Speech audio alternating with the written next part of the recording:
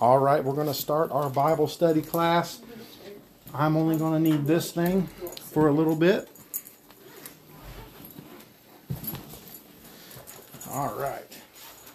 Turn with me in your Bibles to Luke chapter 9. I want to recover something. We hurried through something, and I want to make sure that this is absolutely clear and thorough with you so very much. A critical thing for you to understand in order to be a disciple of Christ. It is absolutely critical that you understand this. And to understand this, you are going to absolutely have to believe. Now, one of the things that the disciples had that you and I don't have, but we are blessed according to Jesus that we don't have it. They were eyewitnesses to Jesus' majesty and his power. They heard his voice. Can you imagine that? Can you imagine hearing the voice of God when he spoke? We long for that, don't we? I long for that in my personal relationship with God, that I would have the chance to hear the Nazarene look at me and say, "Well done, my good and faithful servant." To look him in the eyes and feel what he's saying to you, to hear, to let his words that called this earth into existence penetrate the hearing of your ears and go into your soul and bring you to life. They watched this happen. They were eyewitnesses to what he was doing. He gathers them together in Luke chapter 9, and I want to go over this again. We talked about this the last time, but I want to go over something called authority. It's real important that you understand what it means to be authorized. Okay? Very important. I know we talked about it. We hurried through this, but I really want to press this point, and I got something to add to this here in just a minute. Okay?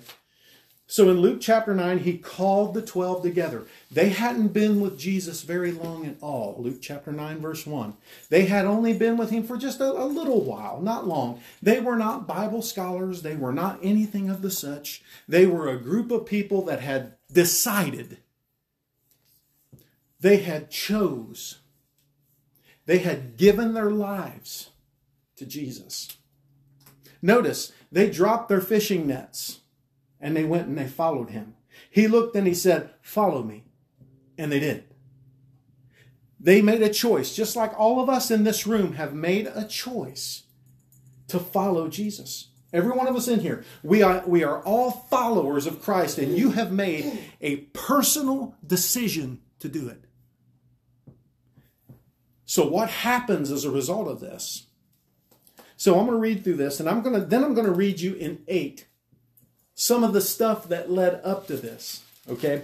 And he called the 12 together, and he gave them power and authority over all demons and to heal diseases. And he sent them out to proclaim the kingdom of God and to perform healing. And he said to them, "Take nothing for your journey, neither staff nor bag nor bread nor money. And do not even have 2 tunics apiece. And whatever house you enter, stay there and take your leave from there. And as for those who do not receive you as you go out from the city, shake the dust from your feet as a testimony against them." And departing, they began to go out among the villages, preaching the gospel and healing everywhere. Give us understanding and unveil the word to us, Father, in Jesus' name. Amen. Now, here's what they had just seen. Now I'm going to take a step back in time. And we're not going to be in 9, I'm going to be in 8. Because Jesus had just sent them out. For what? To go do what he had been doing. They were eyewitnesses to it. They were learning as they were watching. They were hearing him speak. And then they were doing the work. They were going to be sent to do the work. One of the things of being a disciple of Jesus Christ is this. We've been pew watchers for a long time. We've been hearing all kinds of sermons for a long, long time. Now you need to go and do. That's what the world needs right now. The world needs doers that will come to them and enact under the authority of God what Jesus has told them to do. And I'm going to talk more on authorization here in just a minute, because that's very important for you to understand. You all have authority. You have been given authorization from God to do this work. In chapter 8, it says this, Luke 8, 1 through 3, and soon afterwards, he began going about. Listen to this. It tells the story in Luke chapter 8, verse 1, it tells the very story of what he's getting ready to do with the disciples. This is what it says. And it came about soon afterwards, he began going about from one city and village to another, proclaiming and preaching the kingdom of God. Now in chapter 9, it just says, and he called them together and he gave them power and authority over all demons and diseases, and he sent them out to proclaim the kingdom of God. Now, do you think there's some coincidence in that? That the very next chapter, he's doing this now with them. So here Jesus is going and doing what he's about to ask them to go and do. So they're going to see it getting done, and they're going to know how to do it. They're going to have faith. What's going to happen here is Jesus is faith building. He's showing these guys something. He's showing them. He's going to go right here in some of the very first things that begin to happen. Okay. And the 12 were with him. Notice that in verse 1, right before we get to verse 2, the 12 were with him. This is rightly dividing the word of God. This is understanding the Bible. In chapter 9, we just read this, and there's no coincidence that Luke in his writing, Luke was a physician, he was very technically minded. He was very technical minded. He was very precise. He had a good memory. He knew how to write stuff down. He knew how to tell things to where we could understand it. So when I read chapter 9, and then I remember what I read in chapter 8, Luke is telling me right here in Luke chapter 8, and the disciples were with him. Listen, that means something, Bill. They were with him. He was training them for what they were about to do. Make no mistake about it. This is a great class, but He's getting you to something. He's getting ready to do something with you. He's training you to do something. This is what he says. And the 12 were with him. And also some women who had been healed of evil spirits and sicknesses. Isn't that just what Jesus said that they were going to be doing? Casting out demons. So here's some women that had that done to them that could be with the 12 and bring them encouragement about what was going on. Hey, that happened to me. I've got a history with this. I've got experience with this. Man, I love God's word. Yes. When you read it and you understand it, I love it. It brings enlightenment to us, right? Listen to this. He goes out in Luke 8, and we'll go down to 19 through 21. Jesus begins to, the very first thing he begins to do is he begins to dismantle the importance of his earthly family. This is one of the things that Jesus was teaching the disciples. Quit letting your family control you. When it comes to God, he's number one. He's number one.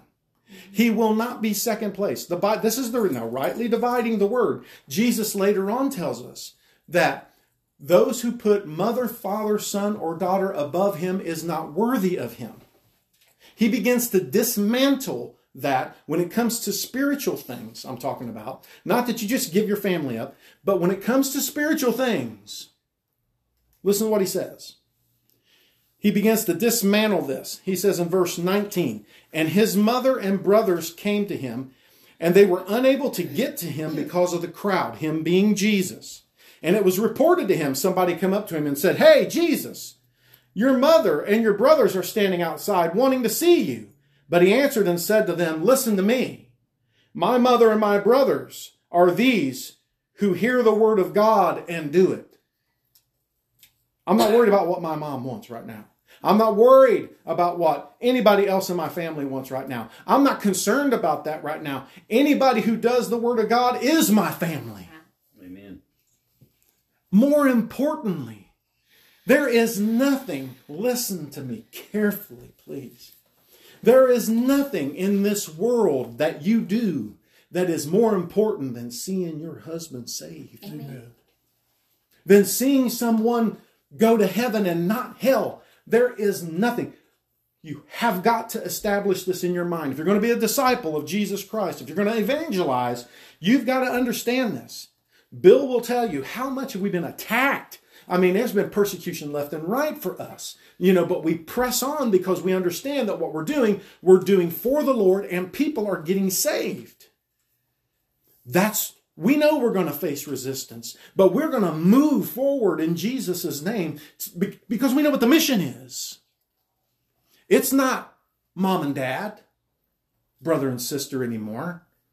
That's important, and it has its place. But the single most important thing is when God gives you a job to do, that's the job to do. Yeah. All right? So understand that. And he says, and this means God's plan and work in your life is absolute number one. Up until this time, they had never done anything like they were getting ready to do. Jesus is about to give them a mission. Listen to this. In Luke 8, here's another thing that they got involved with. Go down to verse 26. The disciples was watching this. This is right before Jesus sends them out. Right before. Listen what it says. And they sailed to the country of the Gerasenes, which is opposite of Galilee. Come on in. Sorry. Hi there. I've been looking about 2 minutes for advice. I should have asked you that. So, listen to this very carefully. We'll wait. Come on in, have a seat. Go ahead. Come on in.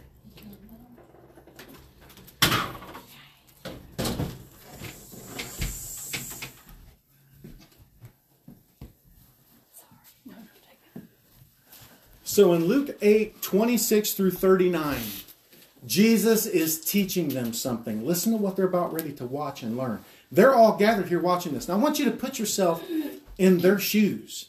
As you're reading the Word of God, quit reading it as a third person. Put yourself there. Stand with the disciples when you're reading the Word. Put your name in there with them, if you will. Imagine how this would have affected you if you were there and seen this going on. How would this have changed your life if you would have witnessed what had just happened? They sailed to the country of the Gerasenes. Okay, we're on a boat. It's beautiful out. We're with the Son of God. And we're crossing the lake. And it's all good. And we get across the lake. And he met a man from the city who had been possessed with demons and who had not put on any clothing for a long time. Now again, I'm reading out the New American Standard Version tonight. And was not living in a house, but he was living in the tombs. Okay, so the very first thing that you see, disciples, you're getting ready to get sent out. You didn't know this. You're getting ready to get sent out to go preach the gospel. You don't know you're getting ready to get sent out. Jesus is training you. You just went on a nice boat ride. You just went on the first ever listed gospel cruise with Jesus, right? Amy don't want to go on no more cruises, right? Amy had a bad experience with her last cruise because Jesus wasn't apparently on the boat, right? Jesus was in this boat, and you go, here's the first gospel cruise. Where are we going? To the Gadarenes, the Gerasenes over here. We're going to go and we're going to sail across. Nobody knows what's going to happen. Jesus knows what's going to happen. You don't know that God's got these big plans for you just days from now. But here you go. You're going over the sea and you land, and here's what you run into. A demon-possessed guy who lived in the tombs.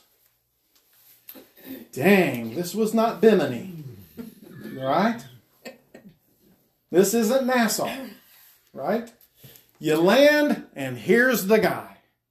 And listen what happened. The disciples are watching this. They'd never seen anything like this before in their life. Listen to this. And seeing Jesus, he cried out before him.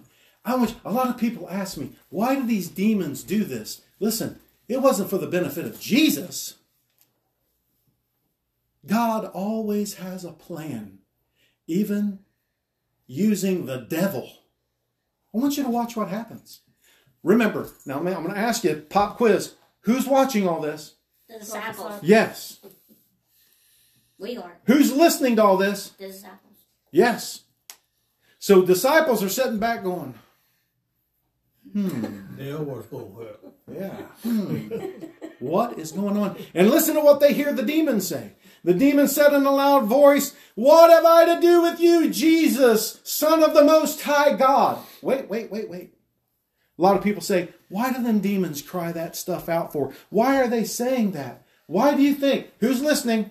The disciples. So who's this benefiting? The disciples. Jesus is okay with him saying this right now because it's benefiting, no, it's not benefiting. Jesus knows who he is. The demon knows who Jesus is. But the disciples who don't know they're going to be getting sent out in a couple of days need to hear this. Yeah. They need to hear this. Jesus knew this was going to happen. God knows tomorrow. He knows yesterday, today, and forevermore. He is the Alpha and the Omega. He always has been. He always will be. That is it. He knows one day from the next. He knew exactly what was going to happen today in your life. And today he was preparing you for tomorrow. Even in the little things that you don't even pay attention to. You think things aren't happening. It's just you're not paying close attention. And I'll guarantee you that probably no other preachers ever taught you this. Because we don't pay attention. You have to pay attention to what God is saying and allow the Holy Spirit to reveal it to you. Why did that demon say this? Why did Jesus know that demon was going to say this? Because of the bystanders who was listening, who's going to notice that even demons are under the authority of Jesus' authorization coming very soon. I love God's word. I love it, love it, love it. With all of my heart. That demon was preaching a sermon. He was preaching and they were listening. My gosh. What's that telling me if I'm standing there? Jesus is the man. He's the guy. Yes, right? As I call it, the kingfish, right? He is it. I'm sitting here going, who is this man? Yeah, the demons look at him and shout before him and cry mercy. I'm going to need this later on. I don't know it yet, but I'm scared to death right now. I don't know it yet, but I'm scared, but it's teaching me something. So here he goes. He said, "I beg you, do not torment me." He's showing the disciples that he's identifying Jesus as the Son of the living God. He's identifying the power that Jesus has over them. He's putting it out. Jesus isn't doing the bragging here. The devil is. For he had been commanding the unclean spirit to come out of the man, for it had seized him many times, and he was bound with chains and shackles and kept under guard. And yet he would burst his fetters and be driven by the demons into the desert. And Jesus asked him, "What is your name?" This wasn't for Jesus' benefit. Jesus knew who this is. The demon answers back and says, "We are legion, for we are many demons that have entered this man." This man, listen, demons don't take up room and space.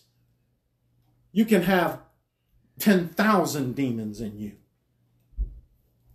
controlling you. A legion, I believe, was what? 2,000. 2,000. 2,000 demons. We are legion, for we are many. 2,000 are in this guy.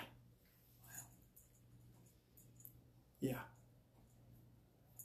And they're begging for mercy to Jesus. So this Jesus asks him, "What's your name?"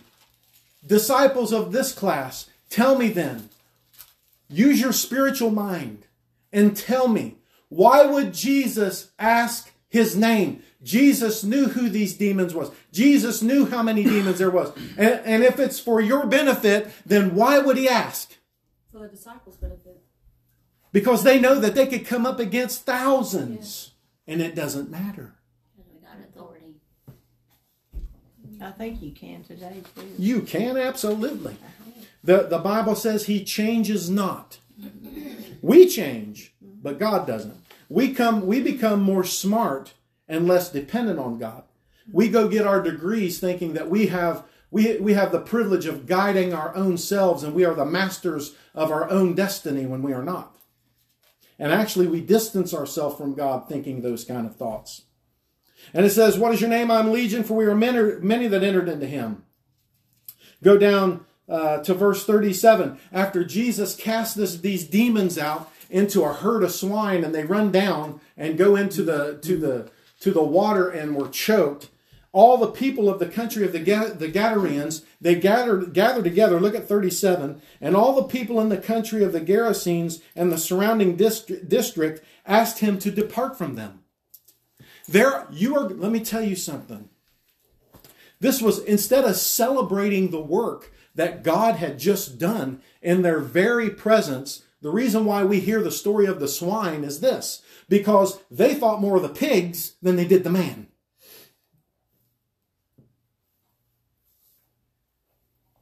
And so because their pigs were destroyed, they wanted Jesus to leave, even though the man's life was saved. This is how messed up thinking Jesus is trying to prepare them. This is all for the disciples. What's this telling the disciples? You're going to go out into the world and you're going to do powerful works in my name, and people are going to think less of you for doing it. Yeah. People are going to love their things more than they love the work of God that you're doing in someone's life. That's what this whole thing's about. It's very simple. This whole scenario was for the disciples' benefit. And he goes on to say, but the man from whom the demons had come out was begging Jesus. You see, when God does a work in your life, a true work in your life, you want to do something with God. You found the life that you're supposed to be living, and gratitude breeds action and servitude. Gratitude, you should write this down, breeds servitude. When you feel grateful for something, you're willing to serve at its behalf. The problem is, a lot of people just aren't thankful. Right? Jesus tells a brief parable about two men who owed a king. We're just going to call it, one owes $1 million, one owes $50. Just to make it to where you can understand it. Jesus says the king simply forgives both of their debt. Who loves the king more? And then the Pharisee answered and said, well, I would assume the one that owed the $1 million. Jesus says, you answered correctly. Because it was a debt that he couldn't pay. I could come up with $50, so I'm not that worried about that. But when somebody simply forgives me of something I couldn't live 50 lifetimes to pay.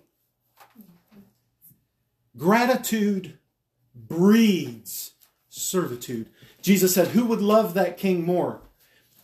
You had a debt you could not pay. You were going to hell without Jesus. There's nothing that another man on this earth could have done for you. There is nothing that could have been done. You were on your way to hell and he forgave you. Gratitude breeds servitude.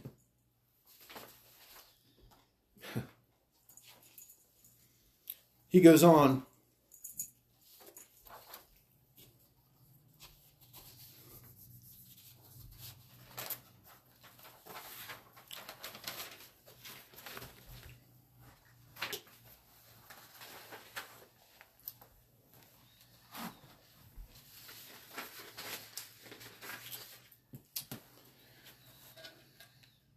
This is a prayer shawl from Israel.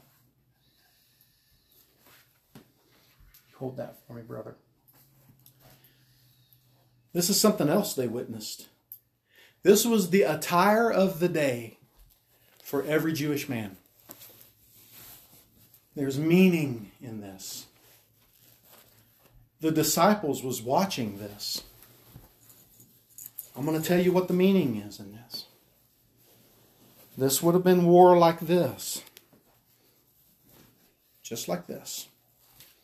Would have been war like this. On every corner of this, there are 5 knots. Feel them? See them 5 knots? Mm-hmm. 5 and 5 equals 10. 5 and 5 on the back are 10. These 2 corners, the 4 corners are together. 10 on the front, 10 on the back. And me as a Jewish man, I would walk and I would feel these. And it would remind me of the 10 Commandments. This was my reminder. And so Jesus would have his prayer shawl on. Just like this. And there are other knots along the bottom. There are 613 laws in the law of Moses. In the book of Leviticus, Deuteronomy, and Numbers. 613. And when I was walking along and I was feeling these on this prayer shawl, it was to remind me of the Torah. This is called a prayer shawl. In the Hebrew, it's called a talit. T-I-L-L-I-T. Talit. This was the attire. Its purpose was to remind me of God's Word. It was my covering. If I didn't have a place to pray, I would put this over my head and I was, surrounded by the Word of God. 613 laws, the 10 Commandments, the law of Moses. And I wore this every day. I want you to read this for me. I want you to read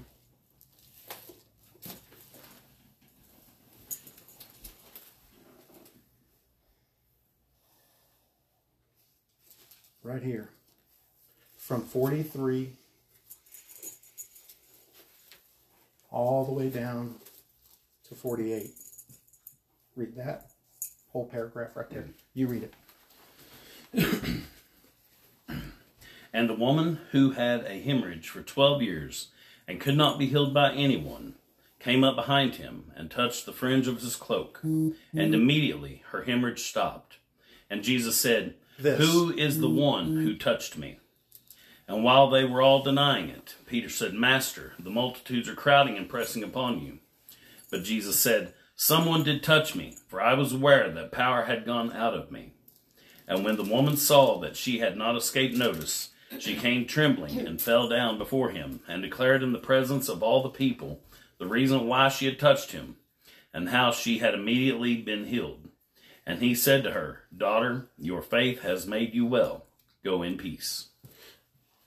We're walking through the town and you're the disciples and there's people everywhere. You hear the sounds of voices everywhere. People are talking. People are scurrying. People are trying to get close to you. People are trying to get close to Jesus. Jesus has his prayer shawl on. Jesus is walking through the crowd and he's trying to get through the crowd, and a woman who's willing to give everything she has to get her healing. She's not going to be stopped. She's tried with doctors. She's tried with everyone. She's tried everything. She's tried every home healing, every remedy, and nothing has worked. But she has seen the miracles that Jesus has wrought. And she recognizes the power of the talit, that it represents the Word of God. And as Jesus passes by, touch my garment, she touches the Word of God.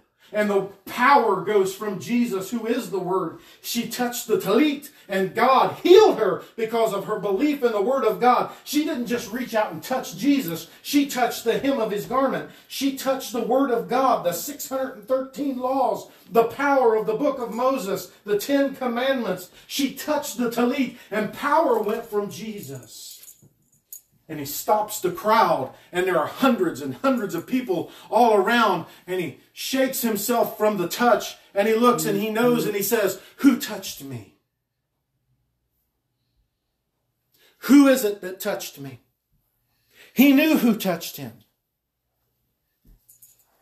Rightly dividing the Word of God. What does the Bible say about our public admission before God? That if we don't recognize God, if we don't come to God, if we don't recognize God in the presence of men, He will deny us in the presence of His only angels. Power had went out from Jesus. That meant somebody had some faith. That meant somebody had some belief. That meant somebody believed in Jesus Christ, and you have to confess it. That's your very first step of being a disciple. And He stops and said, "Who touched me?"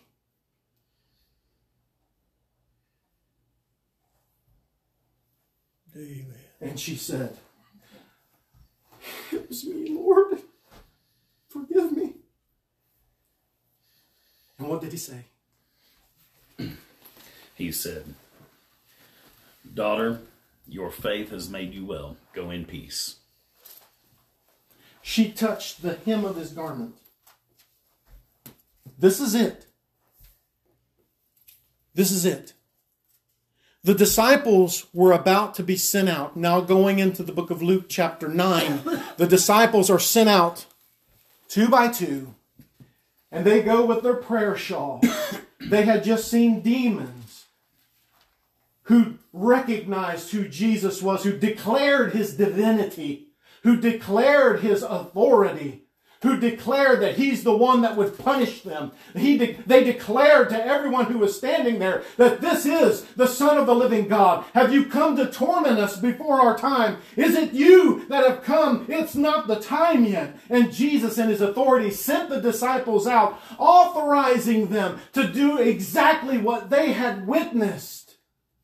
And they with authority went out and believed. They weren't Bible scholars, but they had just seen these things. They knew that Jesus said, "Listen, I'm sending you out and I'm giving you authority. I'm giving this to you. Now you go." And I can almost hear the disciples as they went.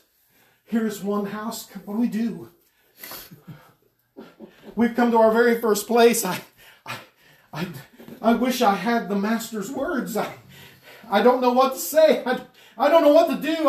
Let's go find out if they'll even let us in. Let's just walk in there. And then they walk up to the door and they knock upon the door and they say words that they didn't even know that they had in them that begin to flow out of their mouths, because the Bible says when you reach your moment of need, it won't be you that's speaking. It is I that speaks through you. And all of a sudden they begin to speak and they begin to talk to people, and people would touch them, and healings were happening, and they couldn't believe what was going on, and they were so excited, and they got to the next door and they said, "Well, we're getting pretty good at this. This authority thing works pretty good."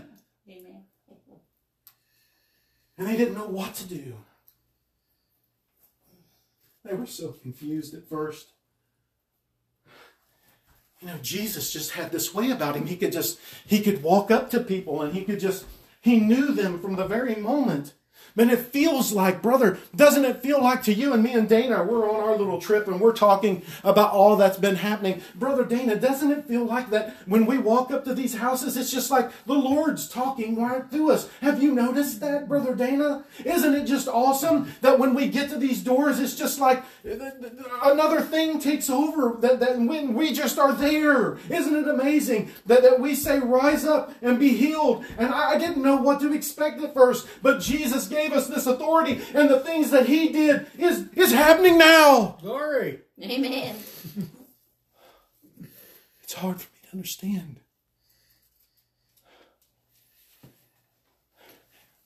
You know, for every trip I've ever taken, I've always prepared for the trip. You know, I made sure that I had money, and I made sure that I had food, and I made sure that I had plenty of clothing for bad weather, and I made sure that I was prepared for the journey that I was on. And Jesus, did it not surprise you when the Master said, "Don't take any of that"? Yes. And I was wondering, Brother Dana, I didn't understand it. I didn't understand that why He would tell me such a thing. And here we are walking through this town. And brother, sister, isn't it amazing? We don't have a need. Everything that I have need of is provided for me. I'm hungry. Somebody comes out and gives me food. I'm thirsty and we come across the well. Somebody gives me to drink. I'm tired and I need to lay down and somebody gives me a blessed covering in which to sleep in. Well, what do I have need of? It seems that maybe the Master is teaching me that we can depend on Him. Doesn't it bring back to you the very words of the Master when David said, I'm old, but I was once young, and I've never seen the righteous forsaken, nor God's seed begging for bread.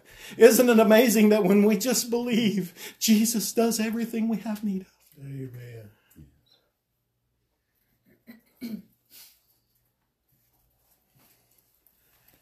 Brother, let's go. I don't want to stay here too long. I like this. Let's go to the next house. And then the next house wasn't so pleasant. And we got to the next house, and we don't want your kind here.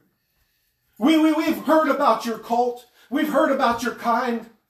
You followers of this new man, Jesus, when you should be reading the Torah, when you should be going to the temple, off with you.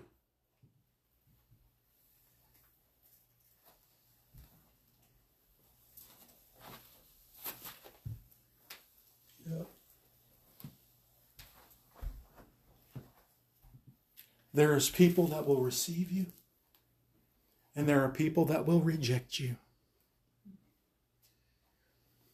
But it's all in God's work. And we have to be about His business. Oh, the disciples were so excited. They had been a part of something they had never been a part of before. Well, this isn't normal temple that we're used to. They all got back together, and I can almost hear them talking.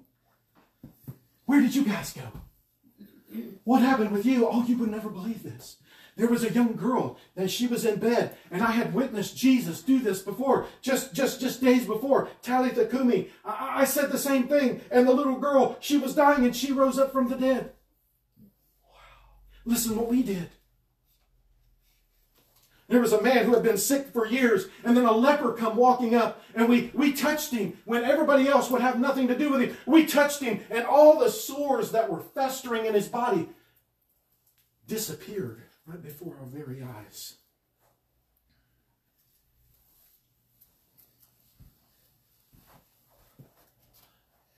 Authority. You as disciples have authority. And you should wear the Word of God. You should wear the Word of God. I put this prayer shawl on tonight. I've preached with this many times. You should wear the Word of God on you. And it should surround you. It should be all over you. It should be on the tablets of your soul.